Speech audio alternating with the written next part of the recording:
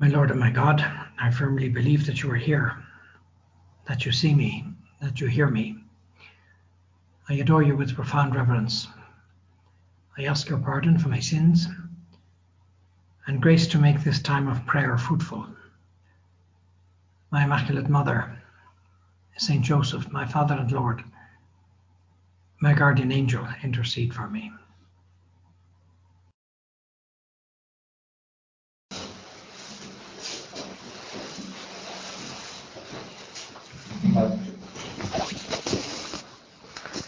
We're told in St. Paul, for as with the human body, which is a unity, although it has many parts, all the parts of the body, though many, still make up one single body. So it is with Christ. So St. Paul draws this analogy between the church and the human body. Human body made up of many different parts. We have a liver, we have a kidney, we have lungs, we have brains, we have hands, we have feet. Yet somehow it all functions as a unity. And he's saying then the same thing happens with the Roman Catholic Church. We're many individuals, we're many institutions, many supernatural families, all over the world in all sorts of places doing different things, but yet united into one single body, the mystical body of Christ. Rather beautiful idea. So on the one hand, St. Paul is emphasizing the diversity that there is in the church, but at the same time emphasizing the unity. And we find the same thing in the prelature of Opus Dei and in all supernatural families in the church. There's a unity of spirit, there's a unity of juridical nature perhaps, there's a moral unity, but there's also great diversity. But because of that unity, every single little thing, positive thing that's done, contributes to the whole. Every time that our little toe is healthy, it contributes to the whole. If our little toe sometime had some infection, well, we'd know all about it. The little toe sends out a message to the brain to tell the rest of the body that my toe is sore, watch where you're walking. I need some treatment, or I need special care or attention. And so the greatest thing that all the physical parts of the body can do is to contribute health to the whole. We try to keep our body well, we try and keep it in good shape so that it contributes that health. And that's every cell of the human body has its role to play. And so you could say that in the same way, every cell of the mystical body has its role to play. The individual holiness and virtue, human and supernatural, of every last person in the church contributes to the good of the whole. And so all of us have our roles to play. We bring our grain of sand. But that grain of sand is a great contribution. And St. Josemaria liked to point out how we have to be good channels of grace to everybody else in the mystical body of Christ, and also in this particular supernatural family. This meditation is about the communion of saints. An interesting idea to think about in the month of November, where we think about all the different parts of the church are united in the whole. The church triumphant in heaven, the church suffering in purgatory, the church still on her journey here on earth. And we believe that the three churches can help each other. Souls in heaven can pray for us, souls in purgatory can pray for us. We can pray for them and help them to go to heaven. And so we're all united in this communion of saints, where nothing is unimportant and where everybody has their role to play. I used to work for a vascular surgeon, and one of his main operations was doing what was called a carotid endarterectomy. An endarterectomy is where you open up arteries and you clean out all of the gunk that may be inside the arteries. So we know from research, etc., that too much cholesterol, cigarette smoking, butter, hematoma, all these things eventually reaches our arteries. And that's why people get heart attacks or strokes or pains in their legs or all these other things, because the arteries get narrowed, the blood doesn't flow through. So this vascular surgeon and others make a living out of cleaning out the arteries, and that's called endarterectomies. And this man, he focused particularly on the carotid endarterectomy, which is in the neck. So it was a very delicate operation, because you're operating on an artery that's carrying the blood to the brain. So it's a very tricky thing. So a lot of precautions have to be taken. People come to complain about, well, sometimes headaches or dizziness or loss of sight, because enough blood isn't getting through because the arteries are blocked. If anybody feels a bit unusual after this meditation, it doesn't necessarily mean that you need your carotid artery removed or cleaned out. No? So anyway, you block off this particular artery. The patient is normally put on an incline, because now all the blood that's going to the brain has to go through the other side, and you want even to get the benefit of gravity, and you increase the pressure a little bit. Because if the patient wakes up after the operation and they haven't received enough blood flow during the operation to their brain, well, they won't be very grateful. So you burrow deep down into the neck, and because the carotid artery is rather deep, you expose the artery, and then you clamp the artery, having taken all the precautions beforehand. And then you very delicately open the artery, making care that you don't puncture the other side of the artery, because if you do, when the blood flows through again, you'll get the watering can effect, no? Like a hose that has holes in it, no? And again, the patient won't be very grateful. So you open the artery, and then you clean it out, a bit like you clean out a drain, or you clean out any pipe. Surgery is a bit like that. No? It has a lot of other similar analogies. No? So you clean out this artery, and you remove all this gunk that is laid down there, and then you sew up the artery very carefully, and then very gently you let the clamp loose, and you let the blood flow through to make sure there are no leaks. Because again, if there are leaks, the patient won't be very grateful. And one time our member had to bring a patient back to theatre because something did leak. Had to be sewn up a little more. But what's amazing is the following day, when after the artery is cleaned, the patient sits up in bed feeling fantastic, because for maybe months and years they haven't had that wonderful arterial flow to the brain, and now they feel like they have a new lease on life, and all the symptoms disappear. It's a bit like clearing out your drain, and suddenly you get a flow of water that you haven't had in months, and it feels wonderful just to be able to fill your glass or your jug or something. Well, exactly the same phenomenon occurs. And so you see the benefit of arterial blood, life-giving arterial blood, which is a wonderful thing. And so those words of St. Josemaria, who said we have to send arterial blood to all the other members of the church, to all the other members of the prelature, have to send it to the Father, to the Holy Father, to the Bishop. This is the great role of every Catholic in every parish. This is the greatest contribution that we make in the universal church to the mystical body. With the fulfillment of our norms, with our effort to be mortified, to practice our customs.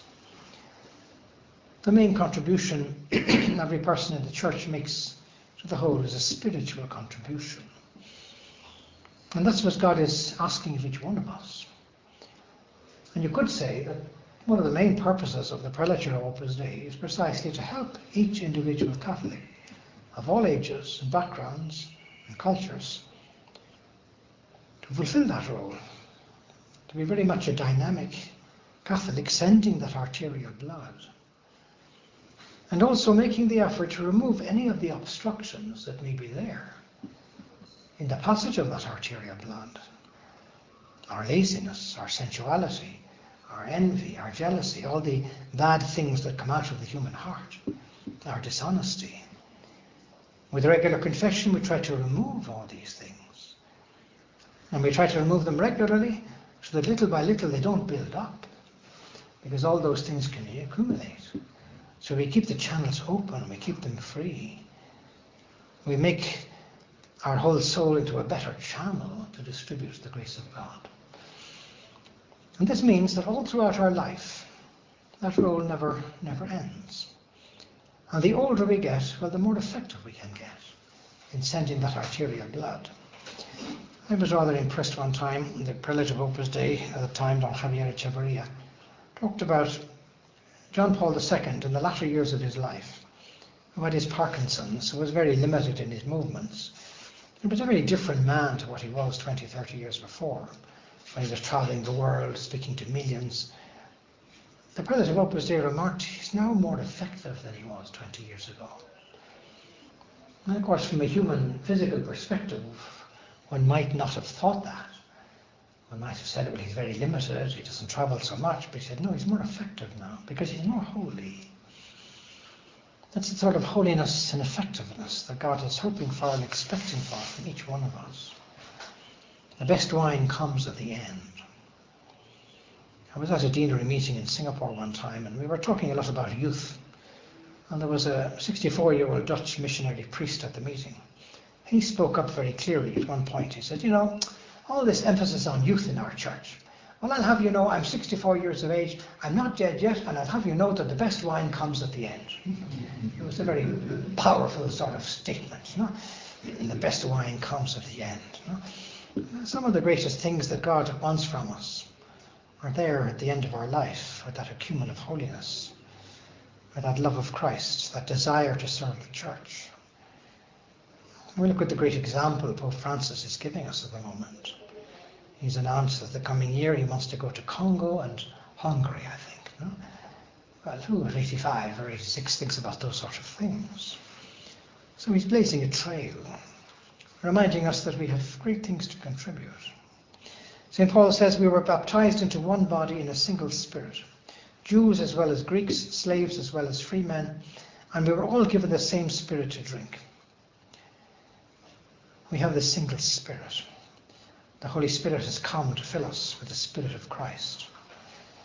We've been given that same Spirit, as well as the Spirit of Opus Dei, which has something very relevant to say to us at all moments. I was in the garden of Strathmore School last week, and I was surrounded by 10 Standard 1 kids who began to fire all sorts of questions at me. Who are you? Are you Father Francis? Are you Kenyan born? Why is your hair white? How old are you? I said, I'm 68. And one of them said, oh, my grandmother's 51. I said, thank you very much. All sorts of subtle ways about getting messages across to people. Well, we may be told all sorts of things, but we know that we still have a mission to fulfill. And he says that indeed the body consists not of one member, but of many. If the foot were to say, I am not a hand, and so I do not belong to the body, it does not belong to the body any the less for that. St. Paul goes into a lot of detail here. The foot might say, well, I don't want to belong to this body, or I don't want to be in this place. The ear might say, look, I'm tired of being on the left side of the head. I want to be in the middle of the head, where the nose is. If we started to move all the parts of the body around as they wanted to be, well, we'd end up in an awful mess. But God has placed each one of the parts of the body in that particular place where he wants them to be. And likewise, he's placed us in this marriage, in this family, with these children, with these defects, in this parish, in this diocese, in this particular town, with these particular challenges. This is where he wants us to be holy. And he doesn't want us to be saying to other parts of the body, well, you're not needed here, or you're not as good as me. He doesn't want comparisons. He wants a great humility, just focusing on our mission. Because other people have a different mission. And maybe they're different crosses that we don't see. Or if the ear were to say, I am not an eye, and so I do not belong to the body, that would not stop it belonging to the body. If the whole body were just an eye, how would there be any hearing? If the whole body were hearing, how would there be any smelling? And so he says that each part of the body has its role to play. One thing we can be very grateful for and proud of is that our church does so many things. You may have heard me say many times before, I was at a pro-life meeting in Manila one time, and this lady doctor from Liverpool said we can be very proud of our church. Because our church is the #1 healthcare worker in the world. And also our church is the only church in the world that has stood firm on the sanctity of human life in the last 50 years.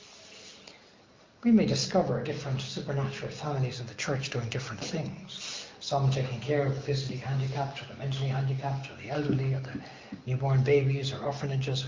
It's an amazing panorama of social work that the church is involved in, all because of Christ, all making their contribution.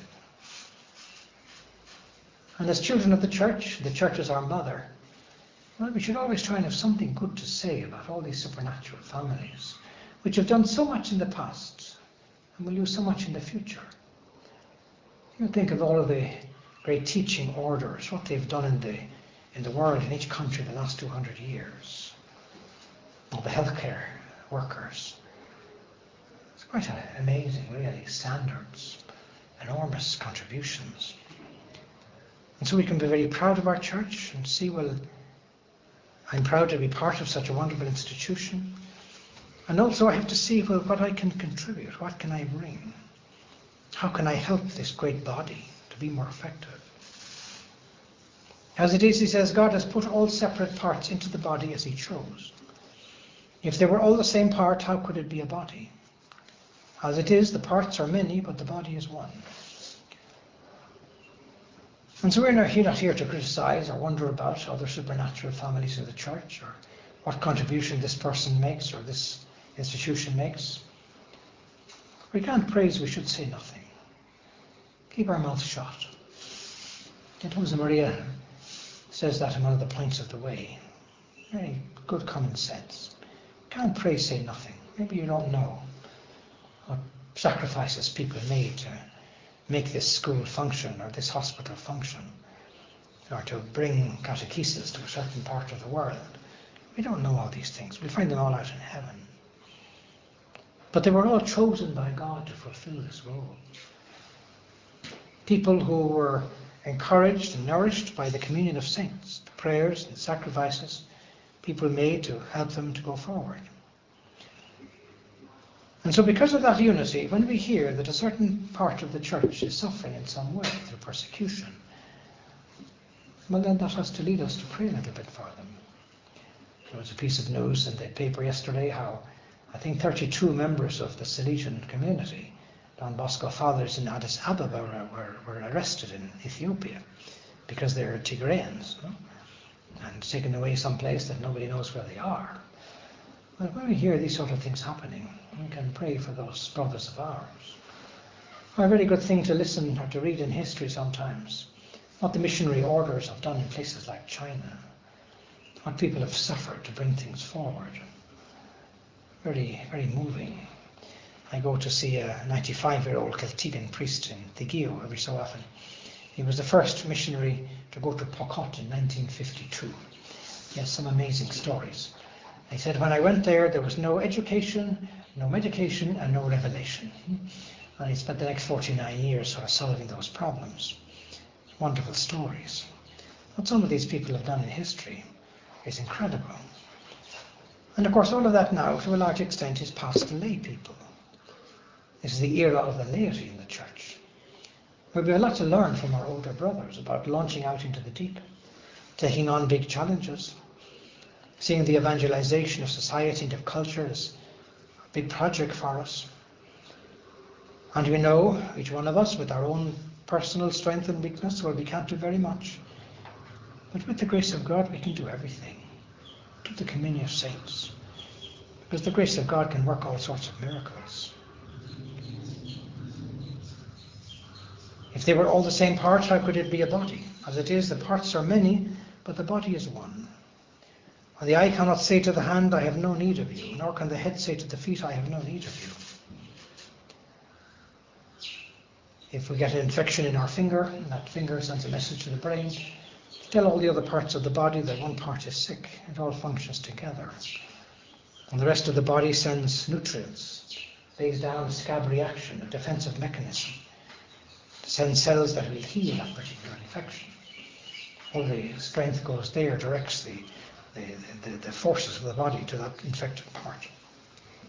Well, one of the jobs of the Holy Father or the prelate of Opus Dei or the head of any organization of the church is to channel a lot of prayer to the parts of the body that may be suffering or that need us a little more. What is more, it says it is precisely the parts of the body that seem the weakest which are the indispensable ones. It's the part of the body that we consider least dignified, but that we surround with the greatest dignity. And our less presentable parts are given greater presentability, which our presentable parts do not need. God has composed the body, says St. Paul, so that the greater dignity is given to the parts which were without it, so that there may not be disagreements inside the body, but each part may be equally concerned for all the others. We can thank God for this great spirit of unity that the Catholic Church gives us. Catholic means universal. We don't just live in our own little cave, unconcerned about everybody else. We're concerned for everybody in the universal church. Our Christian spirit we've been given leads us to be concerned for everybody, to have a love for all souls, to want to bring light and truth and beauty to every single soul that we come to know about, because everyone is important. And God has placed us where we are, to create those outer going ripples in concentric circles radiating outwards, so that we make a bigger splash all the time. If one part is hurt, says St. Paul, all the parts share its pain. If one part is honoured, all the parts share its joy. If we hear that a part of the church is somehow suffering in some way, or there's been some contradiction, well, we feel for that part of the church. We love the church because the church is our mother. I love the church because the church is my mother, and I don't let anyone speak badly of the church. And I stand up to defend my mother in all situations, because I love my mother and I know that she's good. And I look for ways and means to make her name honoured in all sorts of ways. Now Christ's body is yourselves, each of you, with a part to play in the whole. Those whom God has appointed in the church are first apostles, secondly prophets, thirdly teachers, after them miraculous powers, then gifts of healing, helpful acts, guidance, various kinds of tongues. Are all of them apostles? Are all prophets? Are all teachers? Are all miracle workers? Do all have the gifts of healing? Do all speak in tongues and all interpret them? Well, obviously not. God has appointed people to fulfill certain roles, and wants each one of them to strive to be holy in that particular role. We all can't be an archbishop or a pope or a priest or a nun. And God wants us in our place where He's placed us, in this family, in this marriage, in this community. But He wants us vibrant there, like a witness, giving off the fragrance of Christ, giving good example. Set your mind, he says, on the higher gifts. And now I'm going to put before you the best way of all. We look at this great reality of the communion of saints in the church and in the work, and at the same time we come to see our own personal miseries. And St. Paul says, where therefore, so that I should not get above myself, I was given a thorn in the flesh, a messenger from Satan to batter me and prevent me from getting above myself. As we get older, we may be subject to all sorts of different temptations. The devil may throw at us all sorts of thoughts. Because if he can knock us off our perch, well, he's won a great battle. But we know, no matter what terrible thoughts may go through our mind, we might think of robbing a bank, we might think of doing things we never did before in our life. We wonder, where did that thought come from? Well, we know that we have the communion of saints, the strength of people around us. My grace is sufficient for you. About this he says, I have 3 times pleaded with the Lord that it might leave me. But he answered, my grace is enough for you, for power is at full stretch in weakness. It's then about my weaknesses that I am happiest of all to boast, so that the power of Christ may rest upon me. I know that the power of Christ is passing through us. God is using our words, our actions, our example, that flow of arterial blood through our soul. And every time we go to confession on a weekly basis, will we sort of take away any little bit of bad stuff that could hinder the flow of that grace. And it's like you look at a pipe and you take away some little rusty pieces, or any little bit of bad things that get laid down there. The stuff that gets laid down in our arteries is called atheroma, sort of biscuity type of material that can block the blood. And so our weekly confession helps us to keep the channels open and clean and effective, so that we're always at our most effective in the mystical body. And God takes into account our weaknesses, our failures. We can offer those miseries, those humiliations, those cracks. He makes use of them and leads us to be more holy, so that we can go forward to being more effective. The power of charity, says St. Josemaria in the Way. If you live that blessed fraternal spirit, your mutual weakness will also be a support to keep you upright in the fulfillment of duty. Just as in a house of cards, one card supports another. I don't know if you've seen the story this week of a thing that happened in a school run by people connected with the work in Madrid. A mother was collecting her children from school, and she had the kids in the car, and then she went to engage the gear, and instead of going into reverse, she went into forward, and she went forward and she hit 3 6-year-old kids, killing one of them and very badly injuring 2 others. And of course this was a terrible contradiction. And the mother of the kid that was killed was the secretary of the school. She comes out to the car park rushing, and she finds her child dead there in the car park, embraces her in her dying moments, but then sees the other mother totally distraught as what has happened, and goes and embraces her, forgives her, tells her not to worry. It's been all over the Spanish media. The prelate of Opus Dei has sent a message to that school, to those mothers. Some very beautiful things have happened.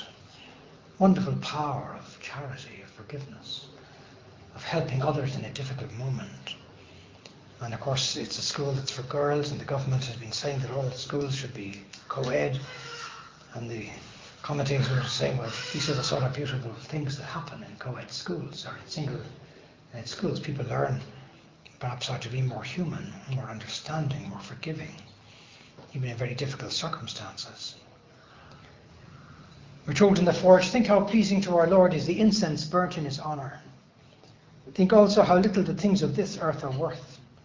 Even as they begin, they're already ending. In heaven instead, a great love awaits you, with no betrayals and no deceptions. The fullness of love, the fullness of beauty and greatness and knowledge. And it will never cloy, it will satiate, yet you will still want more. Live a special communion of saints, he says, and in the moments of interior struggle, just as in the hours of professional work, each of you will feel the joy and the strength of not being alone. St. Josemaria wanted everybody connected with the prelature to feel very much supported, encouraged, never to feel alone. Supported and encouraged particularly by the communion of saints, knowing that there were people praying for me. I'm not alone. There was a story of a guy in the Falklands War, you probably heard many years ago, an Argentinian pilot who had to bail out of his plane, and he found himself bobbing around in the South Atlantic in a life jacket, no sign of land anywhere. And as he was bobbing around in the water, he remembered that all over the world, every member of Opus Dei is praying for the person of the work who needs it most. And as he was bobbing around in the South Atlantic with no sign of land, the thought came to him, well, I must be the person of Opus Dei who needs it most. No sign of land here in the middle of the Atlantic. And he felt rather supported by those words. And so he asked St. Josemaria to help him out of this situation, very supported by the prayers of all. But then he remembered that St. Josemaria never gave anything for nothing. He wanted people to use all the human means that they could. So with a lot of common practical sense, he thought, well, I better use the means that I can. I better start swimming. He didn't know in what direction to swim in, but he decided just to start swimming. Eventually he found land and he lived to tell the tale, buoyed up by the fact that everybody around the world is praying for me. And so we can ask Our Lady that we might be very aware of the strength of the communion of saints, and that we might feel buoyed up by all that support that can be given to us, and also all the arterial blood, spiritually speaking, that our Lord wants us to send to so many other souls.